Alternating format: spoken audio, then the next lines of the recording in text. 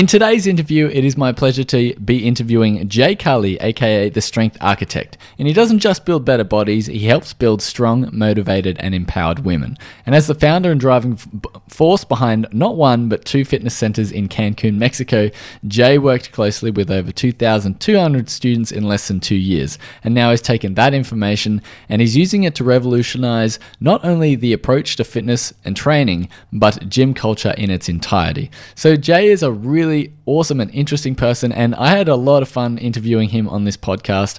He has a lot of great ideas when it comes to strength training and how, you need to change the mindset of what you're doing right now to be in the mindset of where you want to be.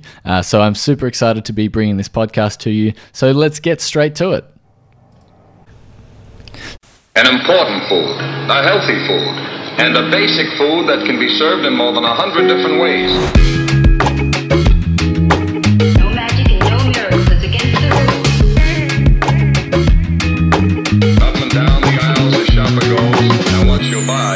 Nobody knows.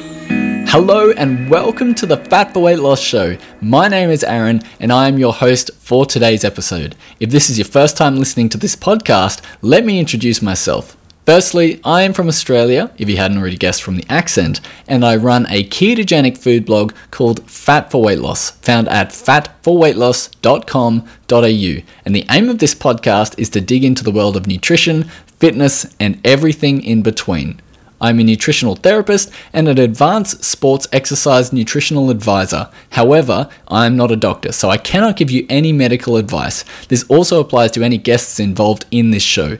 Please make sure you consult your doctor before making any changes to your diet or medication. You can find me on YouTube, Facebook, and Instagram at Fat for Weight Loss for delicious keto recipes, meal plan videos, and drool-worthy food photography. So let's get right into it. Please welcome to the Fat for Weight Loss Show. I have Jay on the podcast today. How you doing, Jay? Aaron, man, I'm doing great. I'm over here in sunny Cancun, and I can't complain, man. How are you doing? Man, really good. I mean, I'm here in Australia, so it's ramping up to summer, so probably not quite as sunny and beautiful there at the moment because you're in another hemisphere. But let's not talk about the weather on the podcast because let's keep rolling. But I always like starting off the podcast with some sort of crazy story. It's sort of like an icebreaker, I guess, but I wanted to, you had this story that you were saying that you would probably find interesting, and some of the listeners may not know about you, but you were in the military and you had a job after the military, and that job was interesting, and maybe can you explain that for some people? Well, I mean, come on, Aaron. Man, I guess I shouldn't have really told you this story, really, because now I'm really awkwardly weird smile on my face going to tell this. So I mean, I think anybody who has ever been through some sort of transition with, jobs, they kind of understand, you have that leeway area where, what am I going to do? Okay, even if I got this other great job, it's going to be another 3 months before they pick me up or hire me, and I was kind of in one of those positions where, I got out of the military, but I got to do something, it's not like I'm just going to save money and just wait for the best. No, I had to get out there. And somehow, some way, I found a job working at a strip club. And I ended up starting from the actual dude who parked cars, not valet, but he just watched the lot, right? All the way up to head manager in 3 months working there. Because, military and kind of having a little bit of order in my life, I think I was probably one of the best managers that ever came through the strip club. They're like, yes, let's keep this guy for as long as we can. Yeah, I mean, it's pretty impressive to move up the ranks so quickly in any workplace, but, somewhere that sort of craves a little bit of, regiment and I guess a bit of direction probably would have been perfect for that. So that's awesome. I mean, congratulations for moving up so quickly. But I mean, yeah, you always have that transition into something else. But yeah, I mean, it's so great to sort of hear these little stories because these things, they don't make you who you are, but they're definitely a little pocket of bit of lifetime, and it's that experience that sort of makes you who you are now. And that sort of brings me into the next question. Can you tell us a little bit about you, and maybe what you're currently doing and what you're trying to achieve? Wow, I guess this is a very awkward transition then talking about a strip club going to what I do now. But technically what I do now, Aaron, is, I help women create long-lasting, healthy lifestyles. That's what I do now. And we do it usually in just about 8 weeks, and they're able to maintain it for a lifetime. Wow. Yeah. And so, what are the things that you go through, and maybe what are some of the things that you've learnt along the way for being able to transition someone from one mindset into another mindset? Ooh, that's a really hard one. I mean, it's actually a great question, because I don't know if you're familiar with Carol Dweck and her research with the 2 different types of mindsets. Do you know what I'm talking about?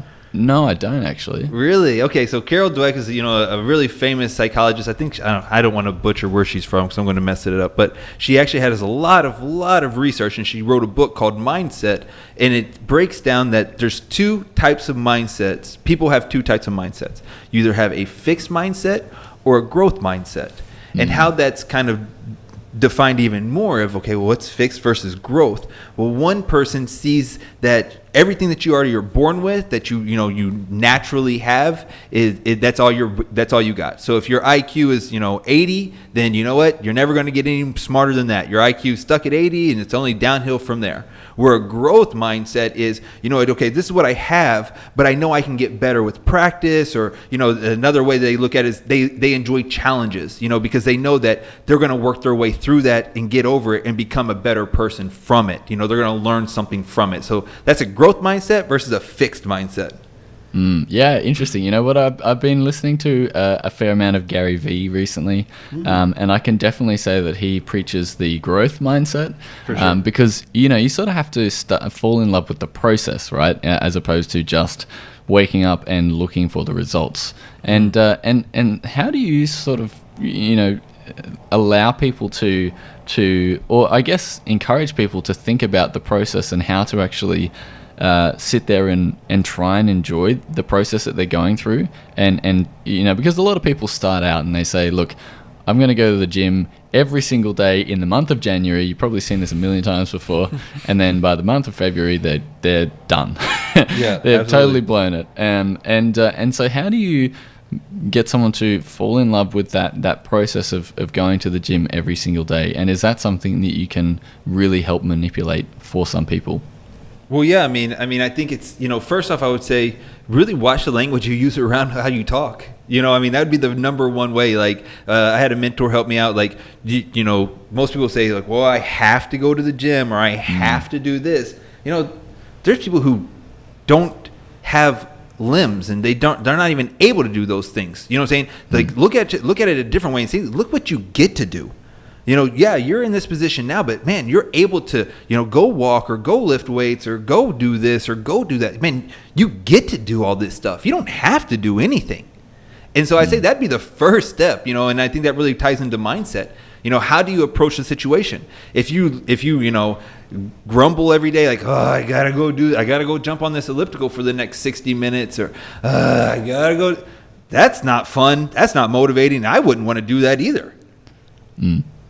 Yeah, it's interesting because, when you go into, let's just take a gym, for instance, and you go into a gym and you walk through the door, I'm just going through the motions of me going to the gym. Yeah. Open the door.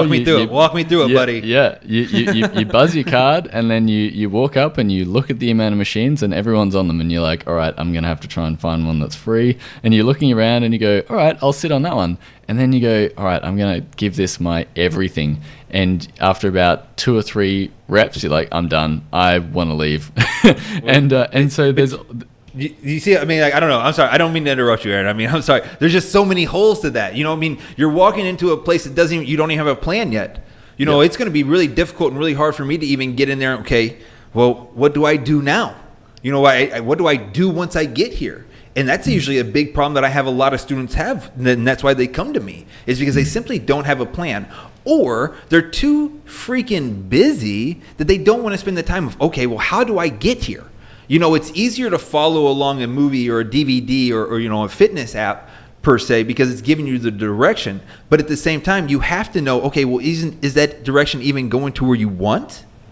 And that you see what I'm saying? There's a lot of different ways to look at that situation than just swiping your card and right whenever you go into the gym. Yep. The plan, the idea, how you approach it. Are you motivated to get in there? Are you not motivated to get in there? How does that situation change your mindset? What do you let that affect you? Once you get in there, you're like, well, my favorite walking machine is taken, so you know what? The day's shot. I've had a bad day already. I had M&Ms after lunch. Now my favorite elliptical's taken. I'm out of here. I'm done. Is that But that happens. I'm not saying it's normal. I'm not saying it doesn't happen. There's been times that I've got upset over little things. So it happens. But the question is, how do you react to that situation? Do you say, do you just say, check it off, say, you're right. You're right, Jay. I'm done. I'm going home. I'm done. Or do you say, you know what, man? I'm not done. There's something else I can do. Maybe my favorite elliptical is not being taken, but I can jump on this bike over here, or I can go do an active dynamic warm up, or but you have to have those tools. You have to be prepared. You have to kind of know.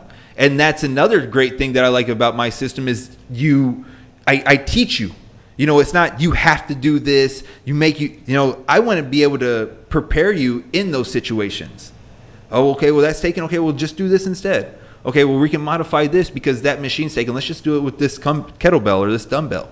Yeah, that's interesting. All right, so what I'll do is I'll get to the tools and the tactics in like the middle section of this podcast. But what I want to do is that, and I guess I probably ran through that scenario in my head to really like highlight something that I found was hard when I first was going to the gym. And I've come from a background of running and cycling. And so generally what you do is you have a goal, you have an event that you're sort of training towards. And that event can be something, maybe just out of your reach or something that's quite far out of your reach. And you're trying to train towards that. And so you sort of reverse engineer the amount of kilometers or the amount of time that you've got to actually complete the event. Mm-hmm. And then you say, okay, my training is going to look like this for every single day of every single week. I'm going to, I've got a bit of a structure here, and I'm going to go out. And even if you have a terrible run one day, the next day you're going to have a good run. And so it all sort of, like levels out a bit after that. But what happens when you don't have that end goal? And what happens when this starts to not just become like 8 weeks and starts to become a lifestyle? How do you go about training, especially in a gym, training towards something that is not necessarily just a goal, but is pushing you in the right direction? And does that look like setting up little mini goals along the way? Does that look like, trying to enter a bodybuilding competition? Or does that look like just being able to get a DEXA scan done and be really happy with the body fat percentage? What does that sort of look like for you and some of the people that you work with? Yeah, absolutely, Aaron. I mean, and another great question, because I think it's kind of interesting how you're talking about, how most runners or cardio events specifically go, okay, I'm going to reverse engineer this. I'm going to do, okay, I know I need to build myself up if I'm going to run these 15Ks or whatever it is, right? I'm going to build myself up, and then, okay, race days here. And it's not that same way with the gym, let's say, or with strength training, they say. But at the same time, there's other situations where, the repetitiveness, most runners suffer. 54% of runners, this is US stats, right? So I don't want to confuse anybody, but over 54% of runners suffer injuries every year.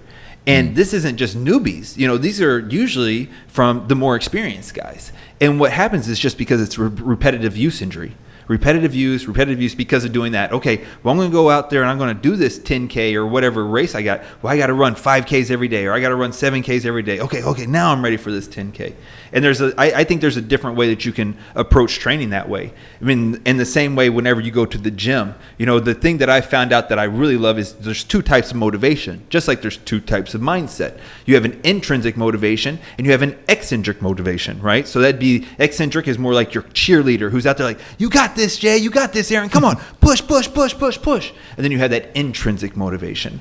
And what I've really found with strength training specifically, and it doesn't have to be in the gym, it doesn't have to be with weights, it's just another form of exercise. But that and seeing yourself getting stronger and seeing how yourself is growing and how, your body's tightening and little things like that, that's what actually increases that intrinsic motivation. I'm always going to recommend people to have that goal they're shooting for, that big, hairy, audacious goal, or even small mini goals. But overall, what I found with exercise specifically and going to gym specifically is whenever you have a good plan and it's periodized and it's tracked and you know what you're doing, you know what you're working towards, even those 2-pound increment increases or that 5-pound increment increases, or getting you'll see those run times get better, or your recovery time for running get better just by adding strength training and things like that. And those little wins is what keeps it and turns it into a lifestyle.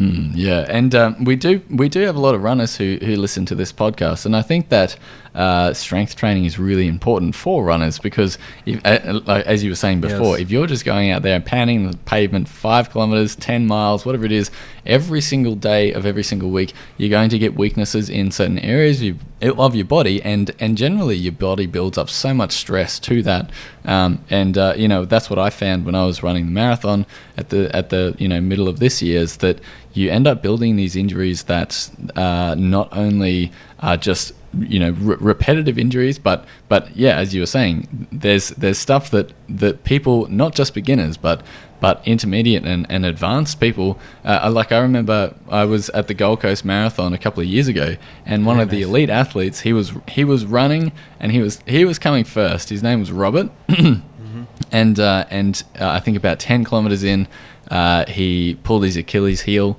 and the race was over. It just snapped, and race was totally over. And he's trained for a year for that race, and it's so insane to see those athletes go through that sort of scenario. And I mean, not everyone is at that elite athlete level, but what can runners in particular do with strength training to actually help mitigate some of those injuries that can be involved with being on your feet a lot, having really tight hamstrings, having really tight calves? Is there anything that you can think of that sort of comes to the top of your head that can help with that sort of stuff? Yeah, for runners specifically, we're talking about, repetitive use injuries, and the way to build that up is to make your body stronger. And I really believe, especially you're saying, maybe not even the repetitive use injuries, but I really believe that once you especially subject yourself to more and more punishment, let's say, or more time on the concrete or more time on the treadmill, guess what? Your body's going to find your weak links. Maybe even little, giggles and little niggles that you didn't even know about, right? They're going to come out of little places because of extra training or trying to push yourself a little bit harder or things like that. I think the biggest thing, in my opinion, for runners when it comes to strength training is to do overall body strength training, right? You don't have to do bodybuilding style, and you don't have to do more that constant high intensity interval style training. It's going to be different, and it's going to be different, especially compared to your running, because most runners say it's boring. But the thing that I think that you have to keep in mind is you're working towards an end goal. And whenever you realize that your body gets stronger and it actually improves your recovery time and it improves your run time because your muscles are stronger, because you don't have those tight issues with, let's say, the hamstrings being constantly tight, because you're giving it a different type of movement by putting some type of resistance against it. And so you'll find things like that, building up that posterior chain, just making yourself just overall stronger, making your muscles stronger. It doesn't, the heart doesn't require as much work at that point, Yeah. There's just a lot of huge benefits to it. And even just mixing in 2 days of strength training out of your week is going to give your body time to relax from all that running, and B, is going to make you stronger. Yeah, and I mean, as you get older as well, it's so important to have that muscle mass on your frame, because it helps you be a healthier person. You're burning more calories just at rest because your muscle is more important to your body than fat is. And I mean, all of this aside for runners and strength training, just generally getting stronger, I really find that there's a certain invigoration, and what you were talking about before, the intrinsic motivation, where you see yourself getting stronger. You see yourself being able to either lift more weight, or maybe you've never been able to touch your toes before, and by extending out all of the posterior chain and everything can help you get to those different areas. But huge milestones. I mean, even like getting your first push-up or getting your first pull-up. I mean, there's we automatically think, oh well, strength training or whatever, that's Arnold Schwarzenegger stuff, or that's bodybuilding stuff, and it's not really that way. And whenever you realize that, man, it really goes far-reaching. Like strength training specifically helps boost your metabolism for up to 48 hours post-training. Running and different cardiovascular exercises don't do that. Once you get done doing that cardiovascular exercise, it's done. Your metabolism starts lowering at that point. That's not the same case for strength training. Yeah, it's interesting. Like I've read lots of studies actually about this, because I was a little bit on the fence, but about going to the gym, because if you go to the gym, you'll your time under load is a certain amount, and whatever that is, that's different for everyone, and that time under load is vastly smaller than actually the time you would spend under load if you were running or cycling or something like that. And so I was looking at the differences, and there's a few PubMed studies that have said that strength training is very, very important for being able to recomposition your body and do those types of things. But when it comes to running, you're actually burning a lot of energy, especially if you're doing a very long run. You're out there burning like 2,000 calories or something crazy. And so those two things can't really be compared, I guess, for a calorie to calorie perspective. But I think that the hormonal changes and the less amount of stress that you have when you are strength training is far superior to going out there and burning the candle at both ends if you're training for really long rides or runs or whatever it is. And stress alone is a big factor for so many people. So I mean, like, let's get into the tools and tactics and things that people can be doing to increase their strength. And is it just like when I think about strength training, I think about, you've basically just got to increase the weight and lower the amount of reps that you're doing. Is that a really naive way about thinking about strength, or is that very, all right, I'll let you do the talking. Very one-dimensional, and I think that's what happens. I mean, whenever you really start getting into strength training, and I think even you bringing up these PubMed studies, the funny thing about it is you just proved right there why you should be doing both, right? Yeah, that's exactly right. And that's what I'm not, even though I am a strength and conditioning specialist, I love it. That's what I do. That's my joy, right? And I'm not really a runner. But I know that I'm not that guy who's like, you only do this and this. No, the thing is, you have to find a balance, right? So I have to find cardiovascular exercises that I like to do because I know the benefits of it.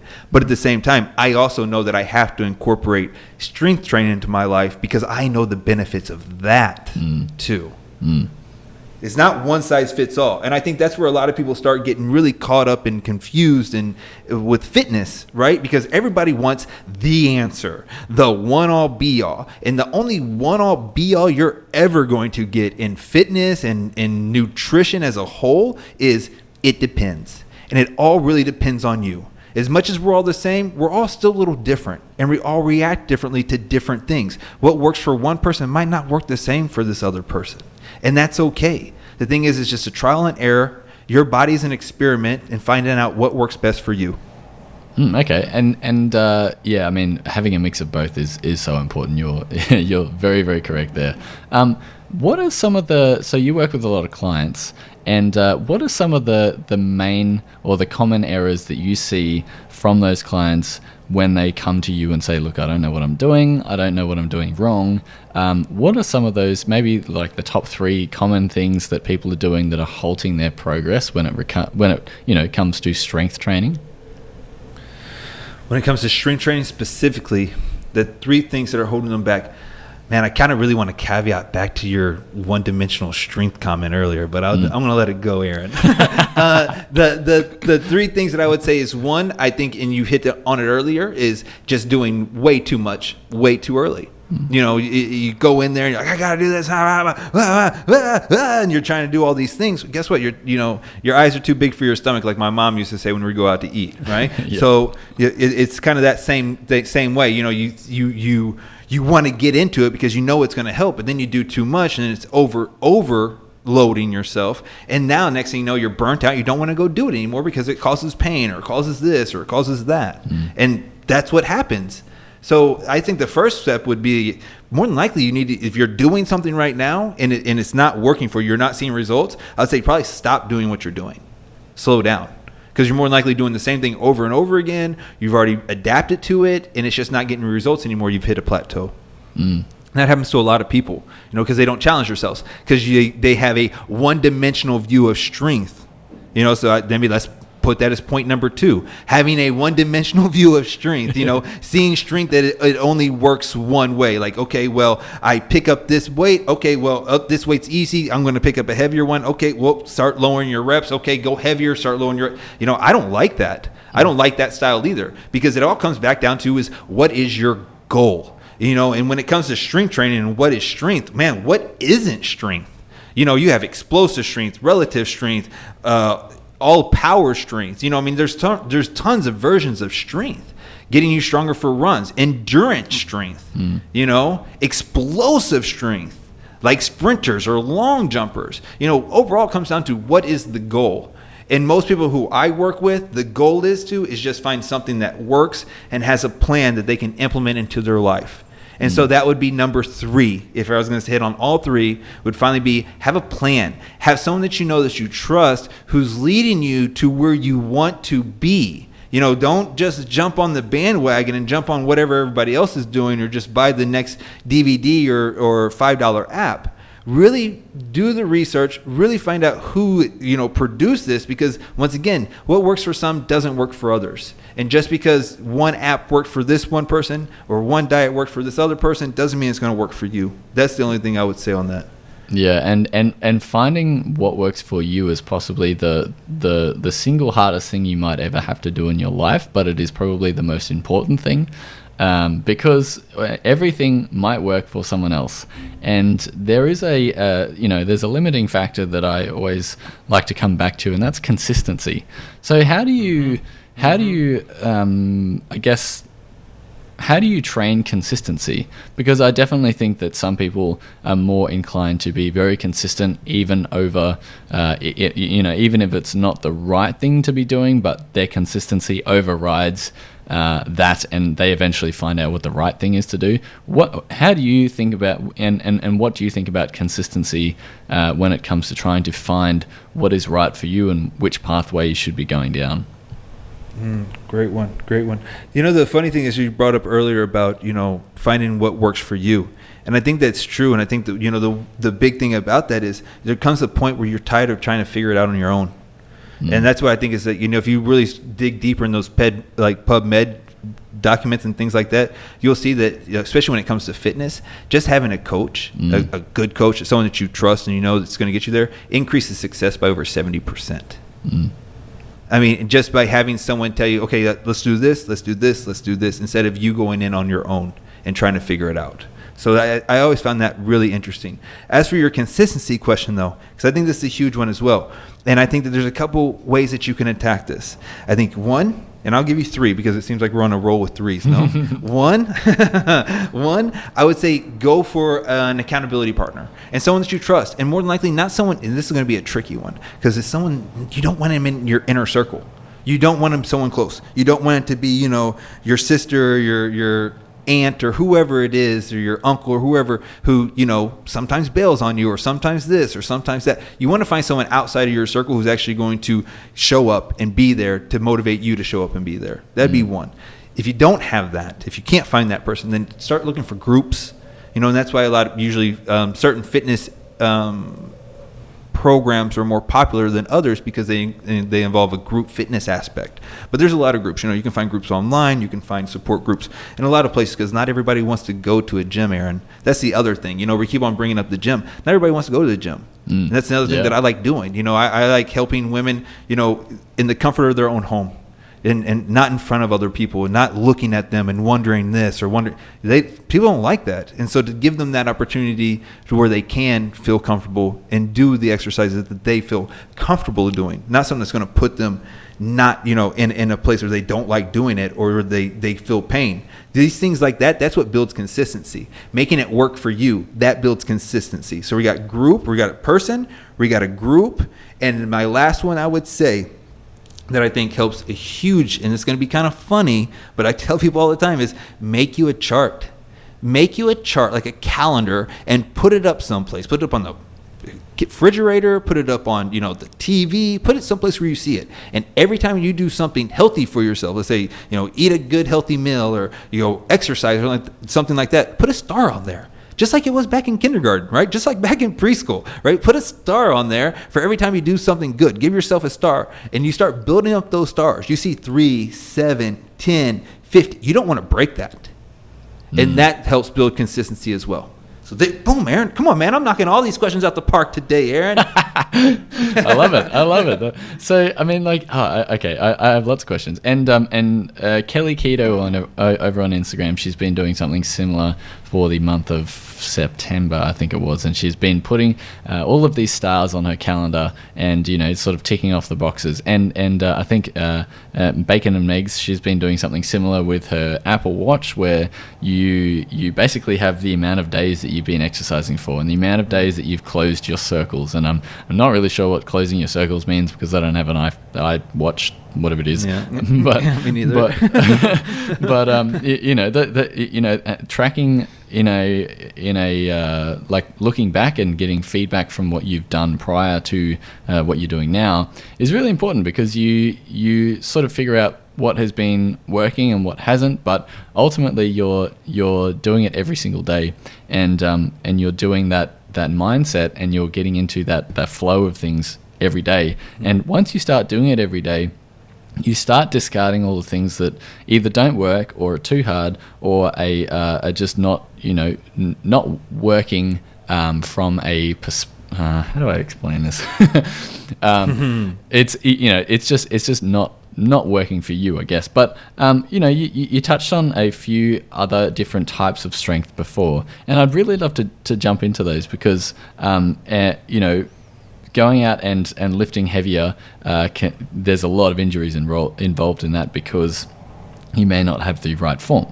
And if you're trying to be really explosive, but you haven't done any sort of explosive work before, it's pretty dangerous as well. And so what are some of the dangers of working in with strength, and what are some of the things that you can quite easily avoid when you're training for strength, when you're training for those different avenues?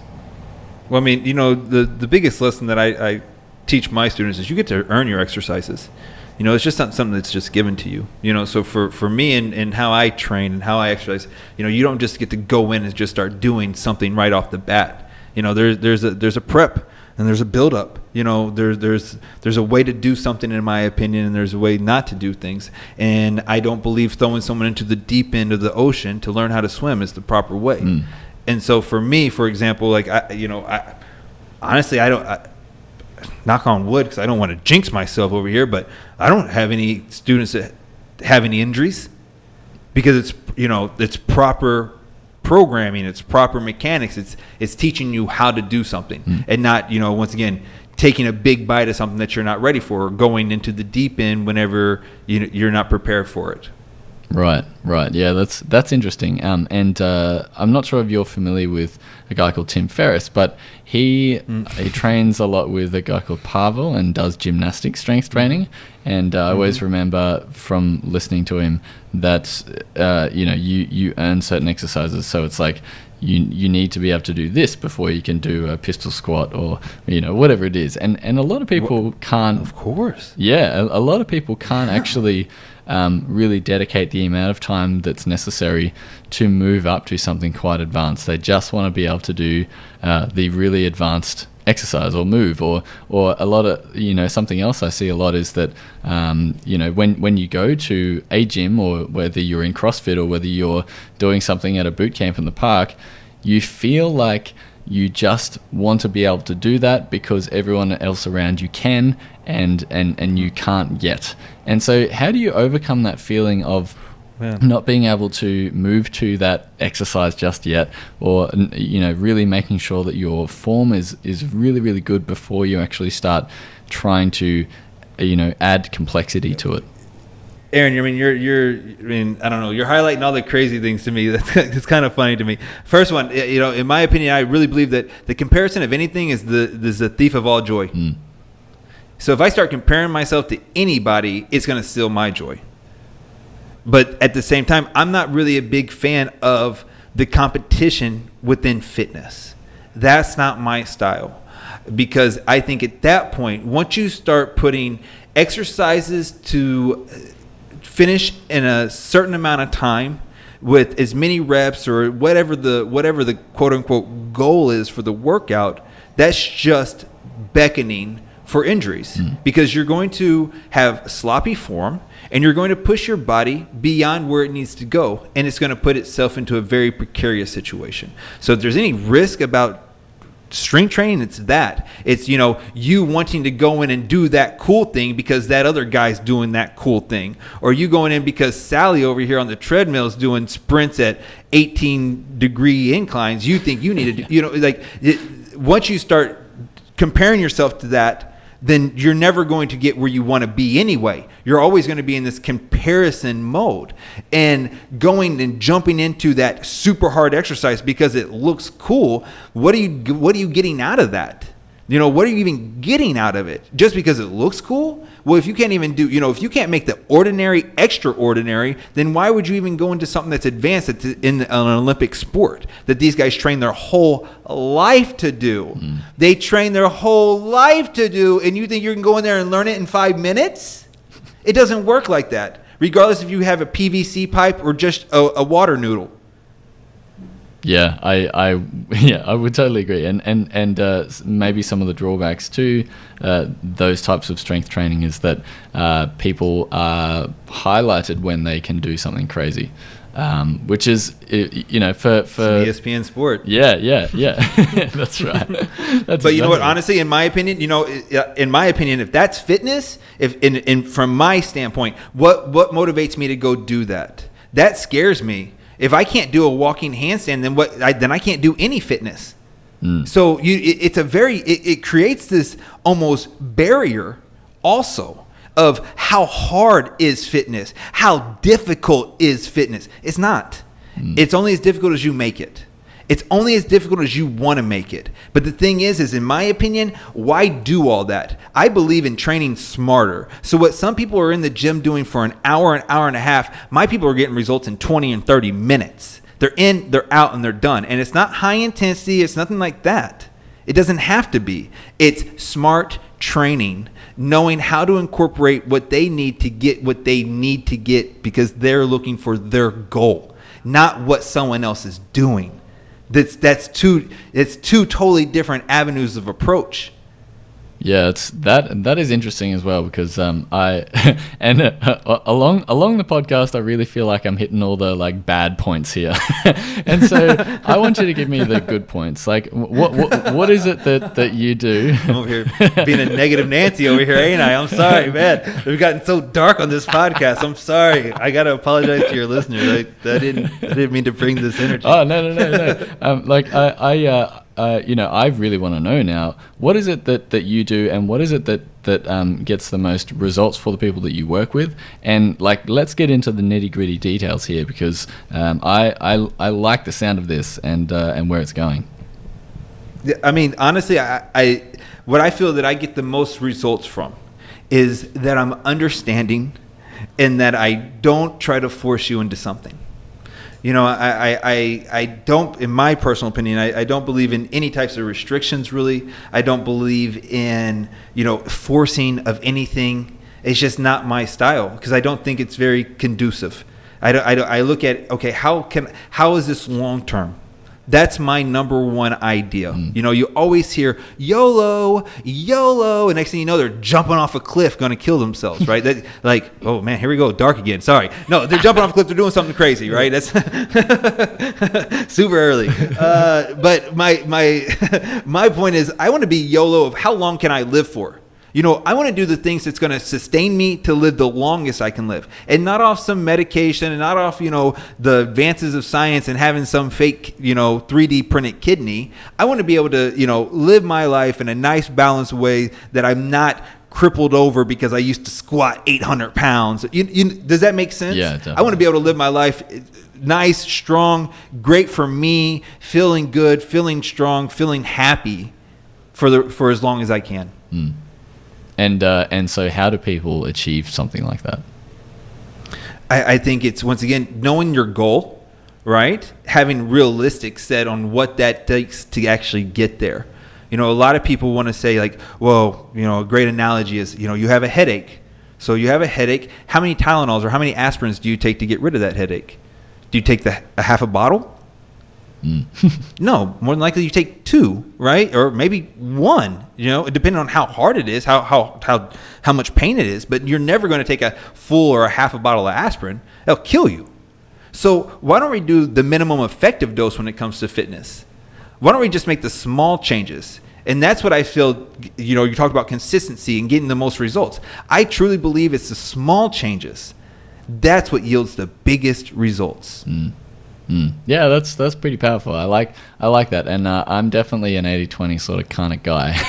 Yes. And I think that, you know, looking back at what you've done can really help influence what you're doing in the future, and don't let your past hold you back either.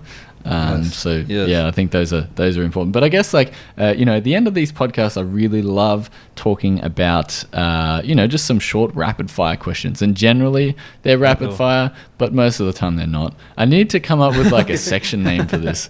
I don't know. Do you have any ideas? What would be short rapid fire to you? What would those questions look like to you?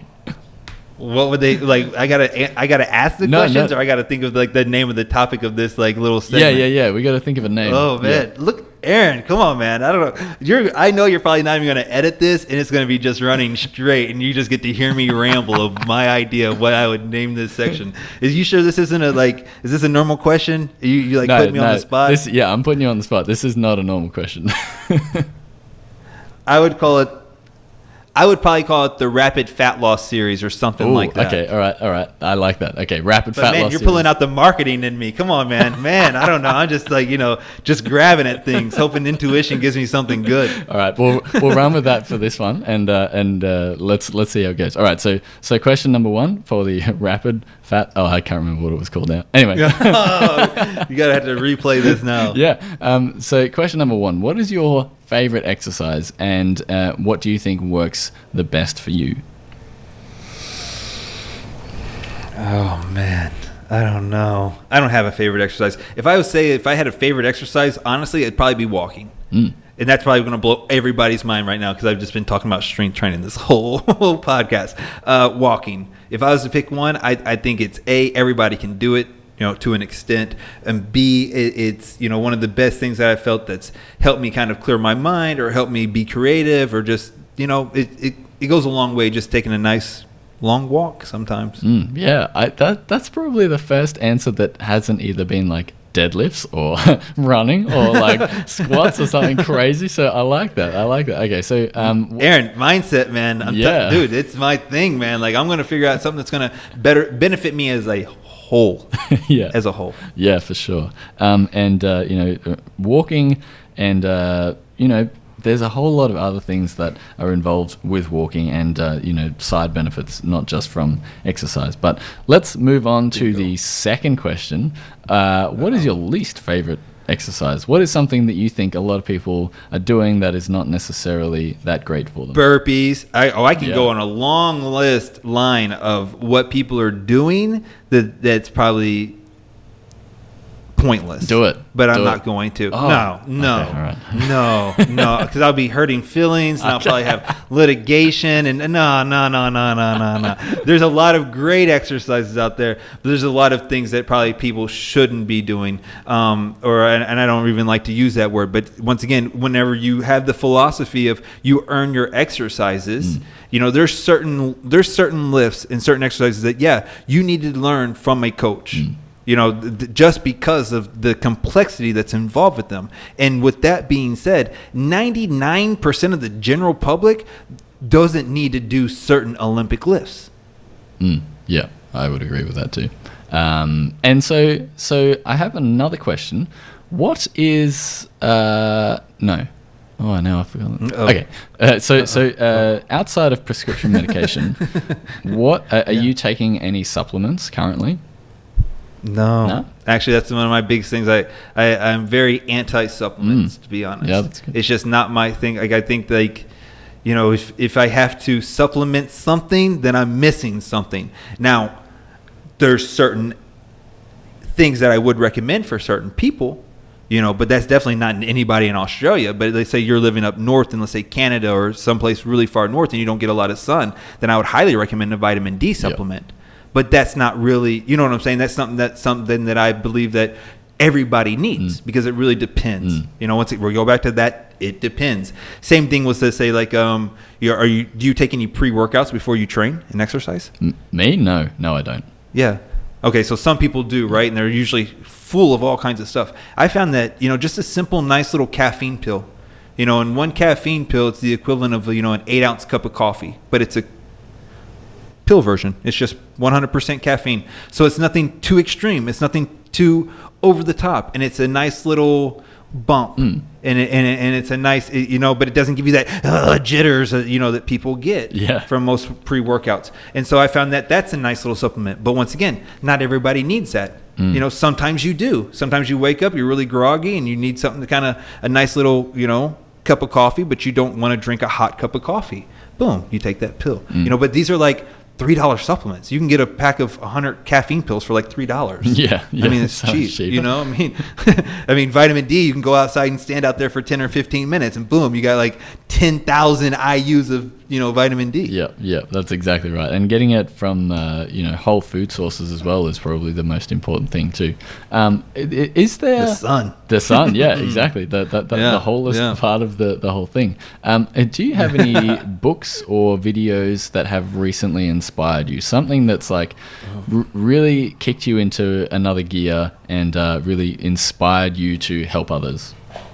No, I'm a book fanatic, Aaron. Man, you asked the wrong dude that question. So if you wanted me to go on a long list of books, I could be here all day long, my friend. But I'll hit some of the top ones that I really, really found out that I love. One of the first ones that I really found out that I love is The Happiness Advantage by Sean Aker. I love that one. It's a beautiful one. The next one after that is You Too Can Be Prosperous by Robert A. Russell. That one's been phenomenal. I also love Mind Gym. It's by a sports psychologist. It's another great one. I can't think of the actual name right now. Another great one is The Obstacle Is the Way. Oh, yeah, Ryan Holiday. Yep. I love The Magic of Thinking Big. Yep.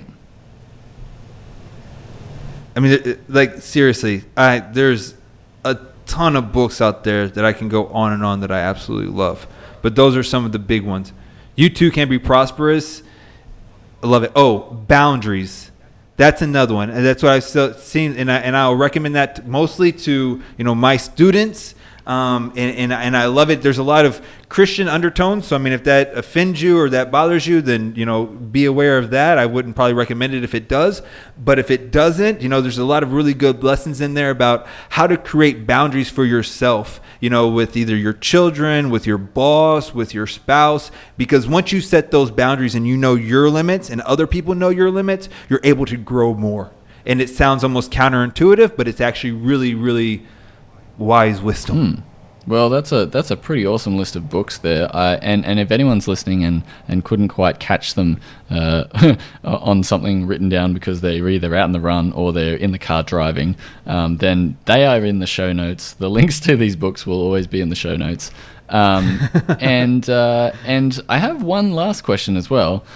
Oh, and man, it's Aaron. like the big one, the big question that's, like we got to rub our hands together for this one.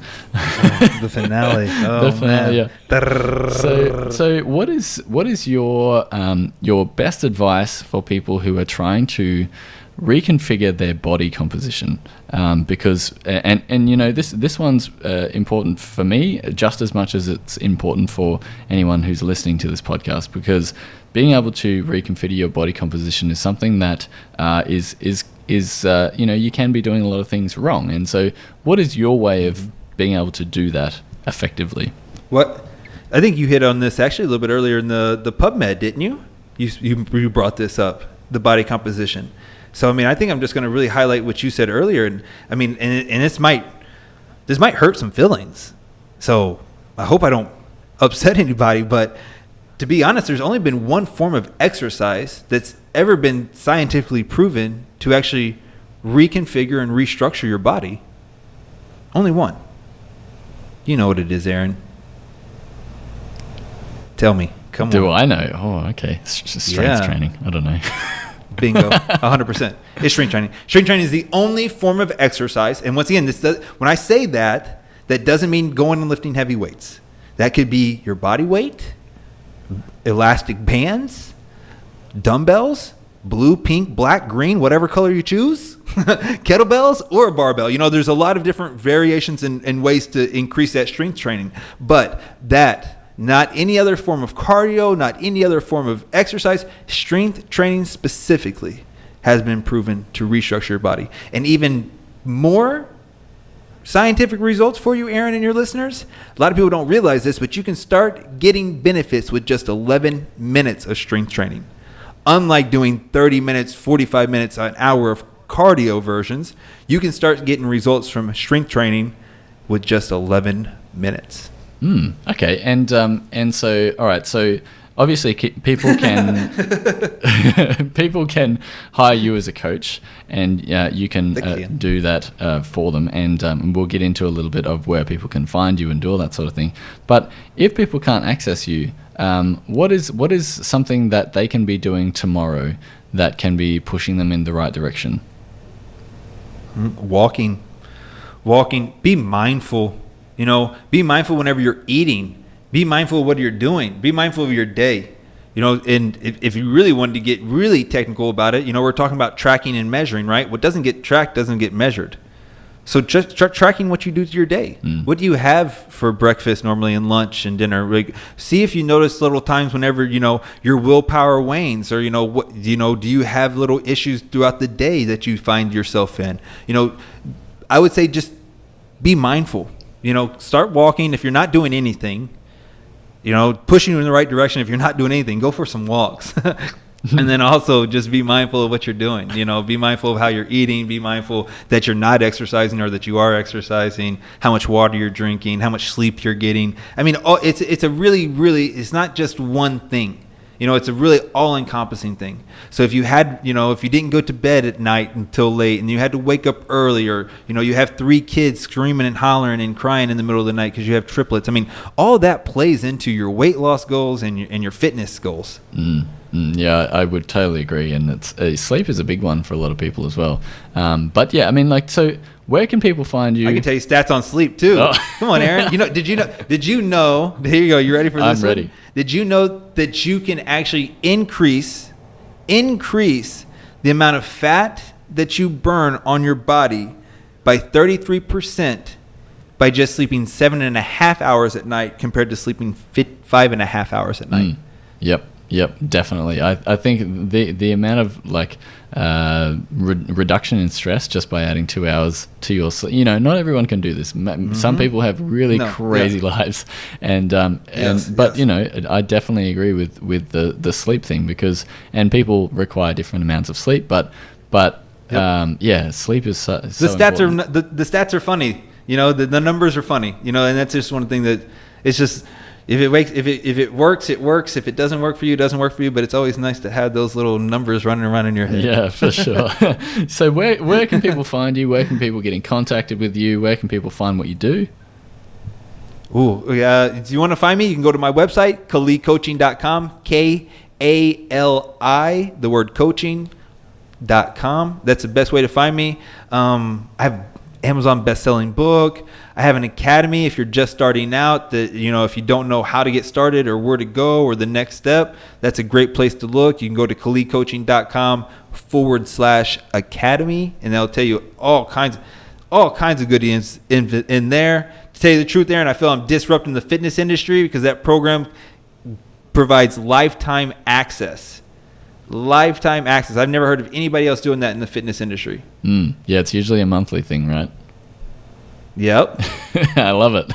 Well, all of those websites and links will be in the show notes for anyone who's interested in checking that out. So it's been a pleasure to have you on the podcast, Jay. I really appreciate your mindset and you know, just being able to highlight some of the things that not only that I was probably thinking wrong, but maybe some of the listeners may have as well. So it's been really great, and I really appreciate you taking the time out to do this podcast for us as well. I just wanted to say thank you.